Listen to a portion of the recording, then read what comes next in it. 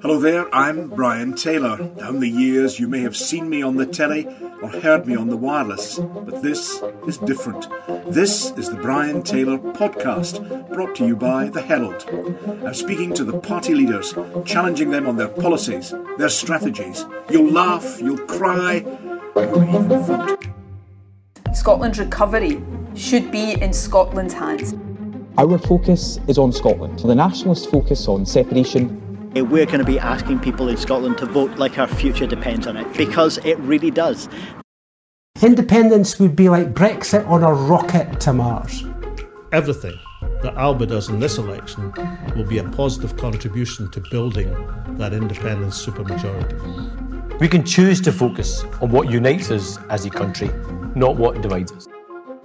Today, the podcast guest is Willie Rennie, who leads the Scottish Liberal Democrats. Hear his take on mental health, public services, and shaking up the entire UK. Thanks very much indeed for joining me for this Herald podcast, the latest in the series. Let's start with the gigantic question of the moment, the pandemic, but also more particularly, what is your strategy, Mr. Rennie, for reviving Scotland's economy and society post-pandemic? It's all about investing in people. It's the skills and the talents of people are what make Scotland. So it's about making sure that their mental health recovers, because a lot of people have struggled before the pandemic, and in fact, it's much more. But also education, from the very early age, nursery education, all the way through to retraining and reskilling for the new industries that come. So it's all about investing in people's skills and talents, because if we've got good people, good businesses come and we can grow the economy. That's at the centre of it. But the economy is in a mess, to say the least. There are huge UK debt levels. In Scotland, the net deficit, according to the GERS calculation, is higher than the UK. And you have the Scottish Chambers of Commerce saying businesses are, and I quote, close to exhaustion. I mean, it's a really desperate economic situation. I appreciate what you're saying about investing in people. I appreciate what you're saying about mental health. But the economy is going to require tackling, and public spending is going to require tackling as well. Well, the public spending is an issue we need to deal in the long term. We're not going to fix that overnight. It's going to take, this is a once in a probably millennium almost experience. It's been phenomenal. Yeah. And so we're going to take time to recover this. This is what we have good days for, is to cope with these difficult days. In terms of reviving the economy, we're not going to do that by cutting back on public spending. We're going to have to make sure that we continue to invest for the long term. And again, that comes back to people. That is at the centre of what we do. We're also going to have to, of course, deal with infrastructure investments. We're going to have to make sure, for instance, dealing with climate emergency, that we invest. My policy for today was 1 million homes converted from gas to renewable sources for home heating. That's the way to try and meet our climate change targets. That will also create jobs and opportunities. But you talk about investment. That means I appreciate why politicians always use that phrase, because you're talking about it as, bringing a return in terms of future generations. But it does mean public spending, and public spending is gigantic at the moment. I mean, the latest figures from the ONS are the highest ever public sector net borrowing, highest ever, highest since records began on this term in terms of borrowing since 1993, and very low central government tax receipts. And that's the UK figure. The Scotland figure is within that as well. Don't you feel you have to bring those figures down? You have to tackle that deficit as well as you describe it, investing. We could panic. We could say that we've got this massive deficit, a bigger debt than we've had ever before. We could panic, and we could say we're going to ramp up taxes, but that will just crush consumer confidence. It will crush people. They won't invest. They won't spend. They won't take the opportunities to grow the economy themselves. And we need to give the consumers the confidence in order to be able to grow the economy back. They're very sensitive just now. The whole thing is very uneasy. And if we treat this badly, if we get it wrong, then all we'll do is crush their ambition and hope, and they'll turn on themselves even more. So we need to give people hope and confidence that things are coming back through handling the pandemic, but also showing that government's prepared to invest in people as well. That will turn out to be better in the long run, rather than ramping up taxes just now and crushing that confidence. Well, let's talk explicitly about taxes. I like your self-depiction there as the Corporal Jones of this election, going around crying, "Don't panic." But let's talk about income tax. Let's talk about the Scottish. You say that you can't ramp up taxation too high. But the Scottish Parliament has control over the rates and bands of income tax. In 2016, the last Scottish elections, you were talking about a 1%, a 1 penny tax rise, hypothecated, put precisely to education. Education alone, you were talking then about raising 475 million from that. Are you still in favour of increasing Scottish income tax by a penny to fund education? No, we've done that. We did that in the last Parliament. The SNP did it slightly different from what we were proposing, but we were content with that. No, we've done enough. It's all about that fine balance. It's about being prepared to invest more in order to make sure we get enough money in the public services, but making sure we don't take too much money out of people's pockets. But now that quantum of money is dwarfed by the amount of money that we're borrowing. It's dwarfed. So it will make a minuscule difference if we were to propose an extra penny. No, the central purpose has to be just now about restoring confidence. We won't do that by increasing taxes. In fact, we won't make much difference to the income for the government by increasing taxes either. In fact, it might be counterintuitive. So we might reduce the amount of money. The actual revenue, the actual tax take, Exactly. So that's why it's all about, to me, is all about investing in skills and talents, making sure we keep people's confidence up as we come out of the pandemic so they spend, and then together we can grow the economy. But how on earth do you balance the books if you're not to increase taxation, as you're saying there, and I appreciate that distinction between the now and the 2016 election, but if you're not to increase taxation and you're not to cut expenditure, how on earth do you balance the books? You grow the economy. You raise more tax. How? Because you raise more tax by people spending more, by people earning more, by the country earning more, by the country being more productive, getting our productivity rate up, by making sure we're investing in renewables so we can create more jobs through that way. More people working, the more they'll will be able to gather the tax in, the more money we'll get for the government overall, and the more likelihood we'll have of dealing with the deficit and the debt in the longer term. What do you do? You've got to grow the economy. There's no other way. Forgive me. What do you do about local taxation? Would you scrap the council tax? And if so, what would you replace it with? Yeah, I mean, it's long overdue. I mean, the SNP promised this 14 years ago and still haven't done it. I don't know how many reviews and consultations and exercises they've done on this and still not moved. Yeah, but that's because everything they look at turns out to be a stinker by comparison with the existing. No, they look at local income tax, and that which your party favoured or used to favour. No. So what we're proposing now, what would you go for? Land value taxation. We think there's a way of actually making sure that we get the proper value of land recognised in the tax system. So people aren't penalised for improving their properties and their businesses, so that we can make sure that if you've got good infrastructure that's supplying that piece of land, so road, broadband, electricity, good access to good supplies, then you should pay for that through the tax system. So that's the way we think we should do it. Now that means, I think, you can get greater value of all the land. So you don't have the land banking that some companies go in for. You can exploit fully the potential of all the land in all the best places. I understand for business, for the land value taxation. I understand for local business taxation, you're talking about being payable by the owner of the land rather than the leaseholder. And we can talk about whether that deters investment that could be productive. But what would you do charging people, individual householders, individual residents who are currently paying council taxation? If you do it on the basis of land, that could penalise, for example, elderly people living in a large house that used to be the family home, still a big property in terms of land value, but their income might be fixed.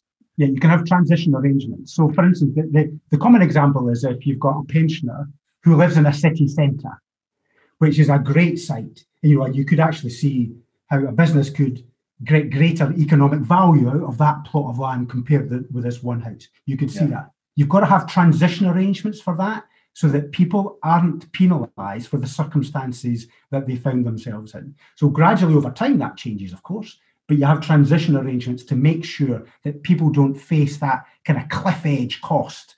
All of a sudden, you make the transition, that's the way you deal with it. But land value taxation sounds to me awfully like the rates, which were scrapped to bring in the poll tax, which was scrapped to bring in the council tax. Is there anything that works with local taxation? Yeah, because this gives it proper value of the land rather than just the property on it. So it's making sure that you've got the best income out of the best economic valued land. That's what effectively it is, and that's how different it is from a property-based taxation system that's based on the building that's on the land. if that makes sense. There's going to be some big losers potentially from that. They ain't going to like it. And what happened with the poll tax was when the losers screamed, the winners kept quiet, and you ended up getting in so many alternatives to the system, so many opt-outs that it became even more contentious than it already was. And change is difficult. I mean, I accept change is difficult, but you've got to, if you're going to try and get the best value of the land that you've got and the best economic potential out of the land in Scotland, you've got to put in systems that incentivise that. So that's why we want to work with others to get a cross-party consensus on this. And we'll do this through the cross-party working group that was there before the pandemic, that collapsed through the pandemic. So we want to work with others to make this happen. We know it's challenging, but we think these radical solutions are necessary in order to get economic growth in the country. You say, Mr. Rennie, it's in capital letters, this one, your party will put recovery first. It's a slogan, as I say, in capital letters. But what does that actually mean? What slips down the queue if recovery is being put first? The constitutional debate, essentially independence. Because the SNP, I think if they were honest, their slogan would be put independence first. Ours is put recovery first. I think they would say it's put recovery first, for first, second, and third, and the independence that they get to it when it comes. I'm sure they would say that. I'm sure they will say that when I do the podcast with the SNP. But in this 5-year term, they have said, it shifts around from time to time, but they have said independence will be a priority. And we know that independence is all-consuming. We remember the Parliament between 2011 and 16. It was consumed by independence for years on end. We've seen with Brexit how all-consuming it still is. How much? I mean, we've seen in Northern Ireland just in the last fortnight how challenging the consequences of these big constitutional changes are. Okay. There is no doubt it will swamp everything. Okay. There will be no space to do anything else. I'll come to that shortly. I'll come to that. I want a substantial discussion on that. But let me quote something from you about policies, about policy priorities. You're saying put recovery first. And you say people want, and I quote, a needle-sharp focus on jobs, mental health, our NHS, schools, and the climate crisis. You're naming specific policy areas. Now, if you're doing that and you're saying they come first, does that mean, for example, that policing, transport, and higher education have to go hang? Well, they're part of the economic growth. They're part of the security of the country. We shouldn't neglect them completely, of course. But in terms of the change, the energy, the resolve from politicians to find solutions to these things, that's where the focus has to be. So we need a good transport system in order to deal with the climate emergency. Of course we do. We need to make sure we build more homes, again, to find homes for people, but also to deal with the climate emergency. So there's, these things are all wrapped up together. But what the issue is how do we get into a place where we've got a better country than when we started off with the pandemic? That's got to be the objective, and it isn't through independence. But you said jobs, mental health, NHS, schools, and the climate crisis. If you're not actually prioritising those, you're not actually prioritising anything. There's nothing really coming to the top of the queue. We're prioritising them over independence, Brian, because independence would be all-consuming. These issues are the top priority to deal with the recovery. Imagine you were First Minister. What would you be? Okay, you wouldn't prioritise independence. I get the concept. We'll talk about that in a minute. But what would you actually prioritise if you're not choosing those that you named? It strikes me you're not really prioritising anything. It doesn't amount to a strategy at all. Yeah, I don't want to repeat myself. But effectively it is about making sure, because independence is all-consuming. Okay. These are the issues we need to deal with. These are central to the recovery of the country. So investing in health. Let's talk about some individual policy areas. Education, one of the ones listed in your top priorities. You say it's about helping pupils bounce back. You've got that on your commitment card. I'm not certain what that means in practice. What it means is we're giving pupils the chance to recover after so many months out of education. It's not about putting extra hours in the day, extra classes in the summer. It's not about that. This is about making sure that every minute counts in the classroom. That's why we call it bounce back as opposed to catch up. Because bounce back is about making sure that, for instance, we have more teachers so we can cut class sizes so every pupil gets a better experience for every minute they're in the school. Mm-hmm. So that we've got, for instance, outdoor educational experience, a guaranteed outdoor educational experience for every child. And we'll have a fund in place to make sure that every child, no matter what their background, gets a chance to enjoy that, because many of them have missed out on that experience in the last year.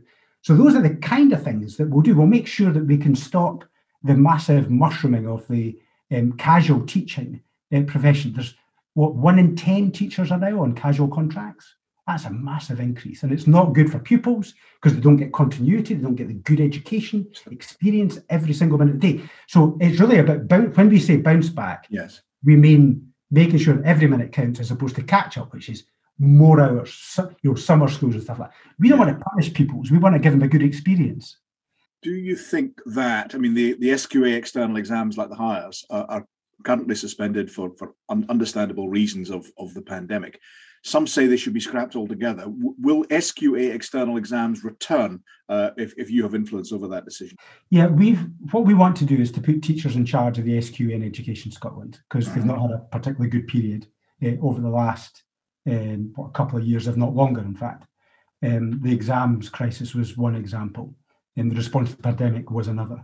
We don't have a set view about whether exams should go. We think we should allow the work that the teachers are going to do in terms of literacy and numeracy reviews that we're going to put them in charge of.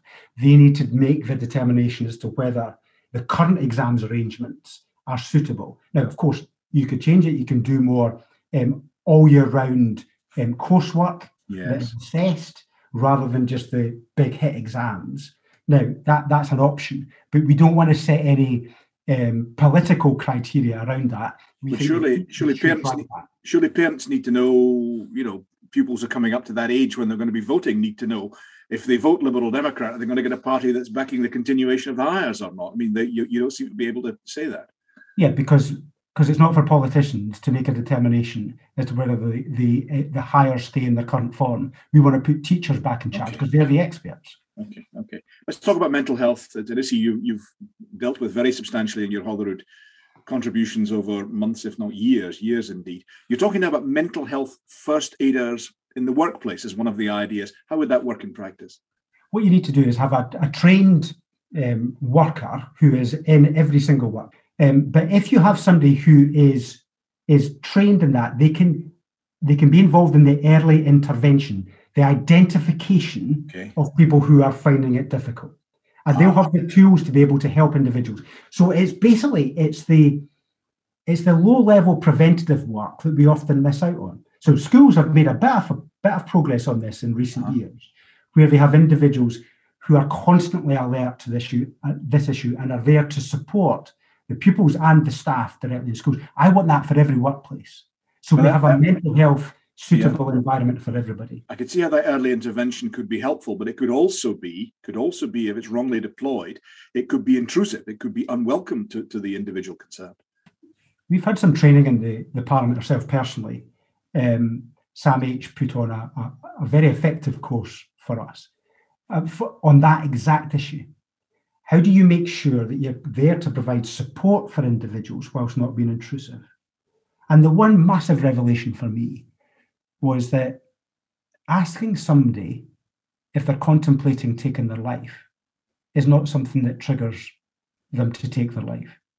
And that was quite a revelation for me, because I was worried about, how do you deal with that? You're worried about an individual. And that's at the centre of what the mental health first aid training is about. Now, we've had to suspend it through the pandemic. There's been no training on mental health first aiders. I think that's exactly the time we should have accelerated it. But that's exactly the kind of professional support and training skills that these people get to be able to handle these things very sensitively. It is important we get this right, but we cannot think by just standing back through fear of being intrusive or triggering something that will cause further problems. It doesn't. The arrangement we've got just now is far too standoffish, and that's why we've got a problem in our society. We could talk for hours on that topic. We could talk for hours on many of these topics. Let's turn to moving on. Let's talk to the environment. You say within your environmental policy, you want to cut food miles, shorten the supply routes by valuing quality seasonal produce. And I get that. I get it. You think Scottish food's the berries. I get that. Sorry for that one. But does that mean restricting in practice? Does that mean restricting the year-round imports of, for example, seasonal fruit and veg from non-seasonal rather fruit and veg from southern Spain? If not, what difference does it make? No, what we're trying to do is that people, I think, are more aware now, probably than ever before, about food miles and the quality of Scottish produce. Yeah. Because the supply chains were disrupted through the pandemic. And therefore, they've been exposed to good Scottish produce. And I think we're good at actually promoting our own our own produce much more effectively than we used to be. It's not all pies and chips. There's actually good quality produce in Scotland. So I think it's making sure that government gets behind that and does it in a promotional, encouraging sense rather than any punitive action to stop supplies from elsewhere. I'm a liberal. I believe in free trade. I believe in global cooperation. I'm not in favour of just cutting supplies off from other parts of the world. Okay. But what I want to do is incentivise people to buy local because it's good. You said there you're a liberal. You're a liberal leader of the Scottish Liberal Democrats. I wonder what you feel your party has these days as its USP, which I'm taught means the unique selling point. I think it means that anyway. I mean, the SNP have got independence. I get it. You're again that. Labour have got socialism or variants thereon. The Greens have got ecology. I reckon most folk know what the Tories stand for. But where do you fit in these days in terms of your overall pitch? Have you not been just sort of shoved off the political park bench by all these others? At the centre of our party is individual freedom and liberalism. It's about being internationalist in outlook. That's why we were the foremost party campaigning against Brexit. We're in favour of making sure that we protect individual freedoms, which is why we're against vaccine passports. We were very clear about centralisation of the police because we believe in community power and action. That was a terrible mistake, and we were absolutely spot on those issues. We believe in investing in people, in the skills and the talents of people, which is why we focus on mental health and early years education.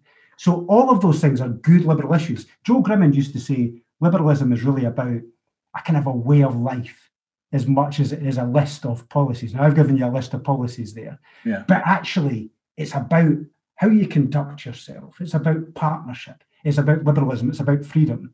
It's about the power of the individual to do great things when power's in their hand. And that's what we're about. And I think we're distinctive from all the other parties.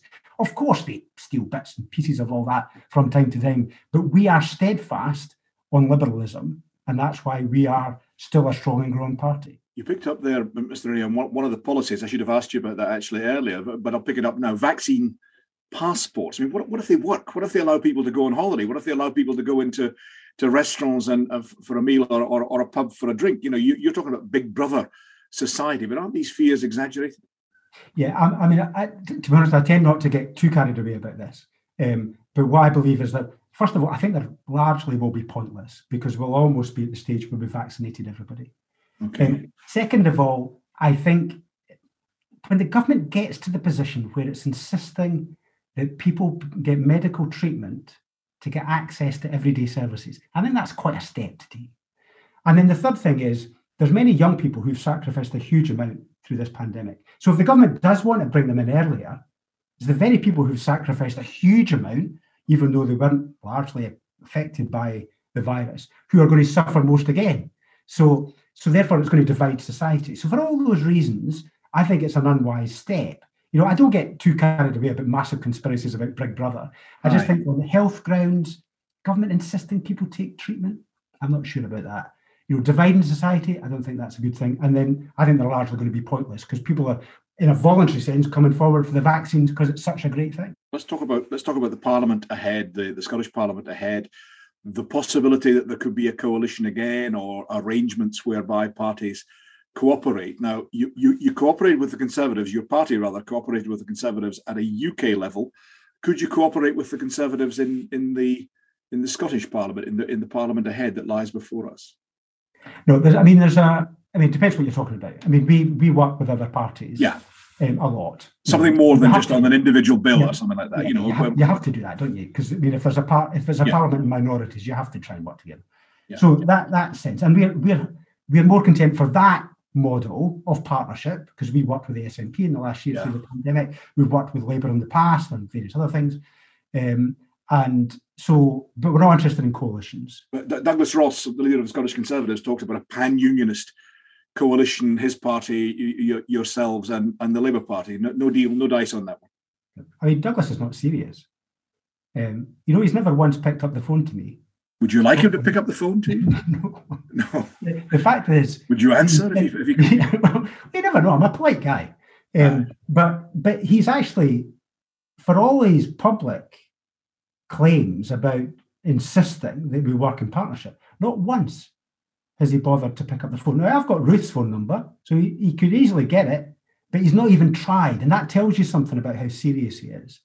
He's not really, he's trying to take votes from us and Labour, rather than actually trying to win votes. He is in business to win votes for his own party rather than for your party. It's a reasonable endeavour, surely. Yeah, but when the SNP are up at 50% in the opinion polls, you'd think you might try and persuade the bigger chunk of vote to come to you rather than going after other parties.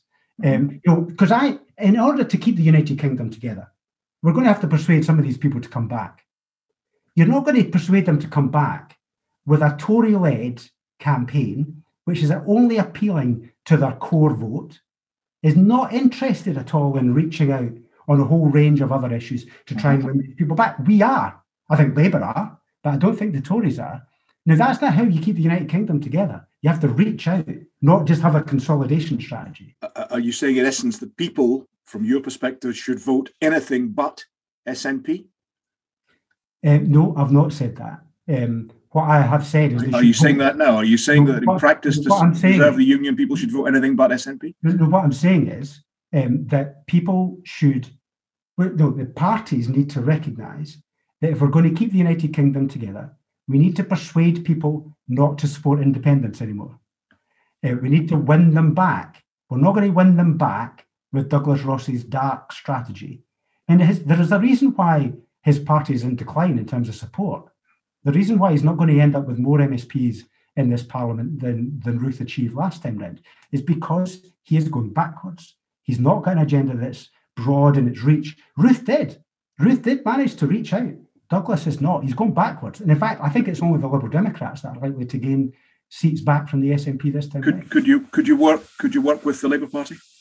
Yeah, I mean, I've actually been impressed by Anas. I think he's changed the party. I think we all know that I've had issues with the Labour Party in recent years, whether it's on Brexit, the review about constitutional reform across the UK, the centralisation of the police, for instance, they supported that, and of course Jeremy Corbyn's leadership. But I have to say, Anas is just different, and he's got an approach. I mean, one thing he certainly. So we could be back if the numbers stack up. We could be back to the days of 1999 to 2007 when it was a Labour Lib Dem coalition. It's too early for all that stuff. That's feasible.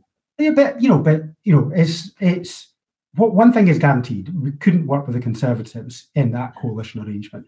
I'm a partnership kind of person. I like to work together with people to achieve things. I think for the next Parliament, we're talking about a Parliament in minorities and working on individual issues. Longer term, who knows? You previously said to me in an interview quite some time back, but I was talking about cooperation on the budget. Now, you managed to cooperate to some extent on the Scottish budget this year with Kate Forbes, the Finance Secretary, on detailed things about education, mental health, etc. But you said previously you couldn't cooperate with the SNP on the budget because that meant crossing a bridge to a party that was an independence supporter. Is that bridge still an obstacle for you? Yes, it is.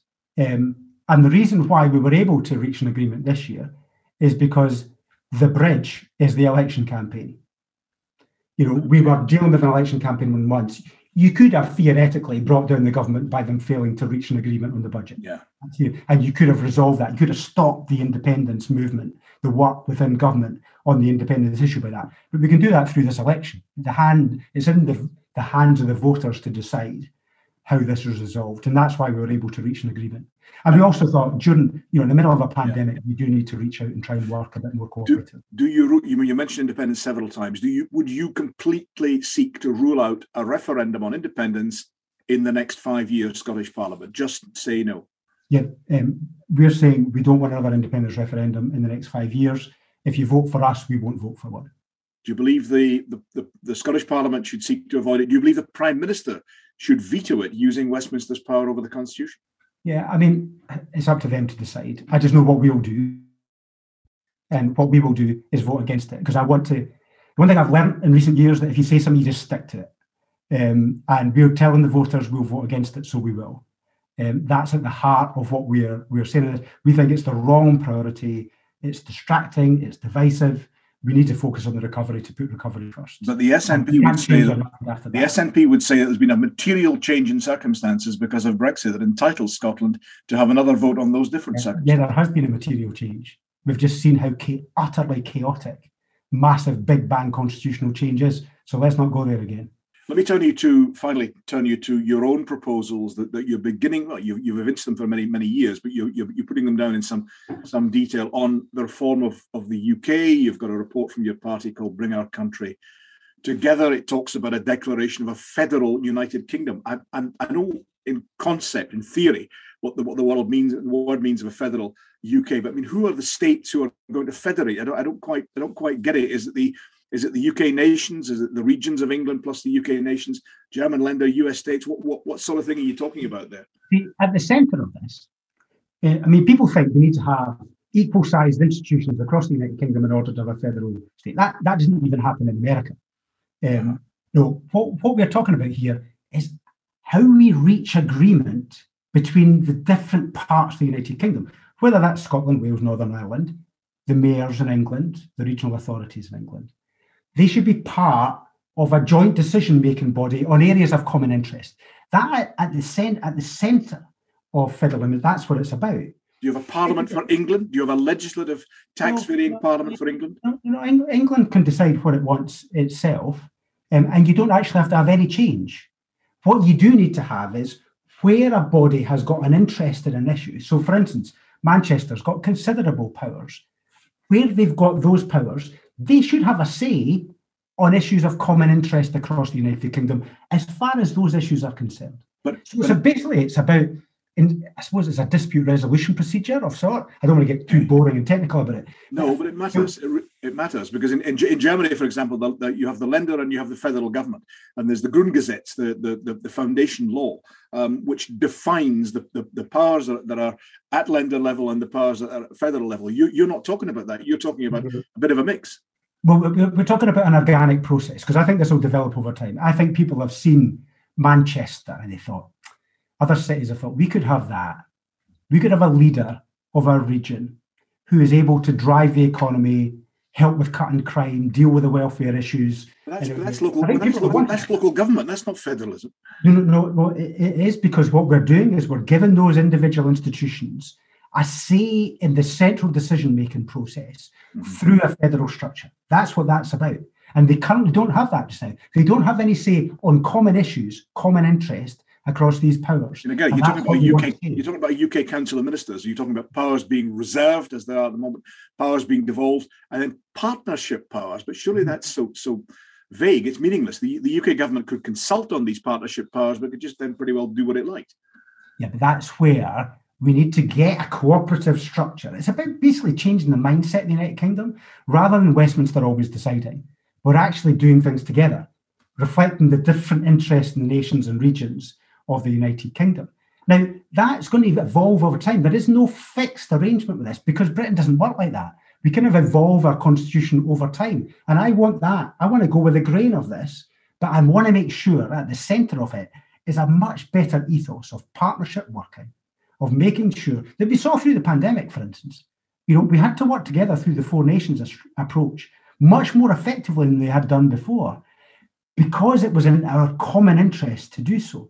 That needs to happen much more often. Willie Rennie, thank you very much indeed for joining me for this Herald podcast. Thank you. This podcast was brought to you by The Herald. We're giving you the chance to get exclusive access to even more insight, analysis and opinion with a Herald subscription. Take 20% off an annual rate with the code HERALDNEW2021. This offer is for new subscribers only and is only available with the promotional code. Subscriptions will renew at the standard rate unless cancelled. And sign up to our free evening politics newsletter Unspun to get snap analysis from some of our top contributors every day. Head to heraldscotland.com for the details.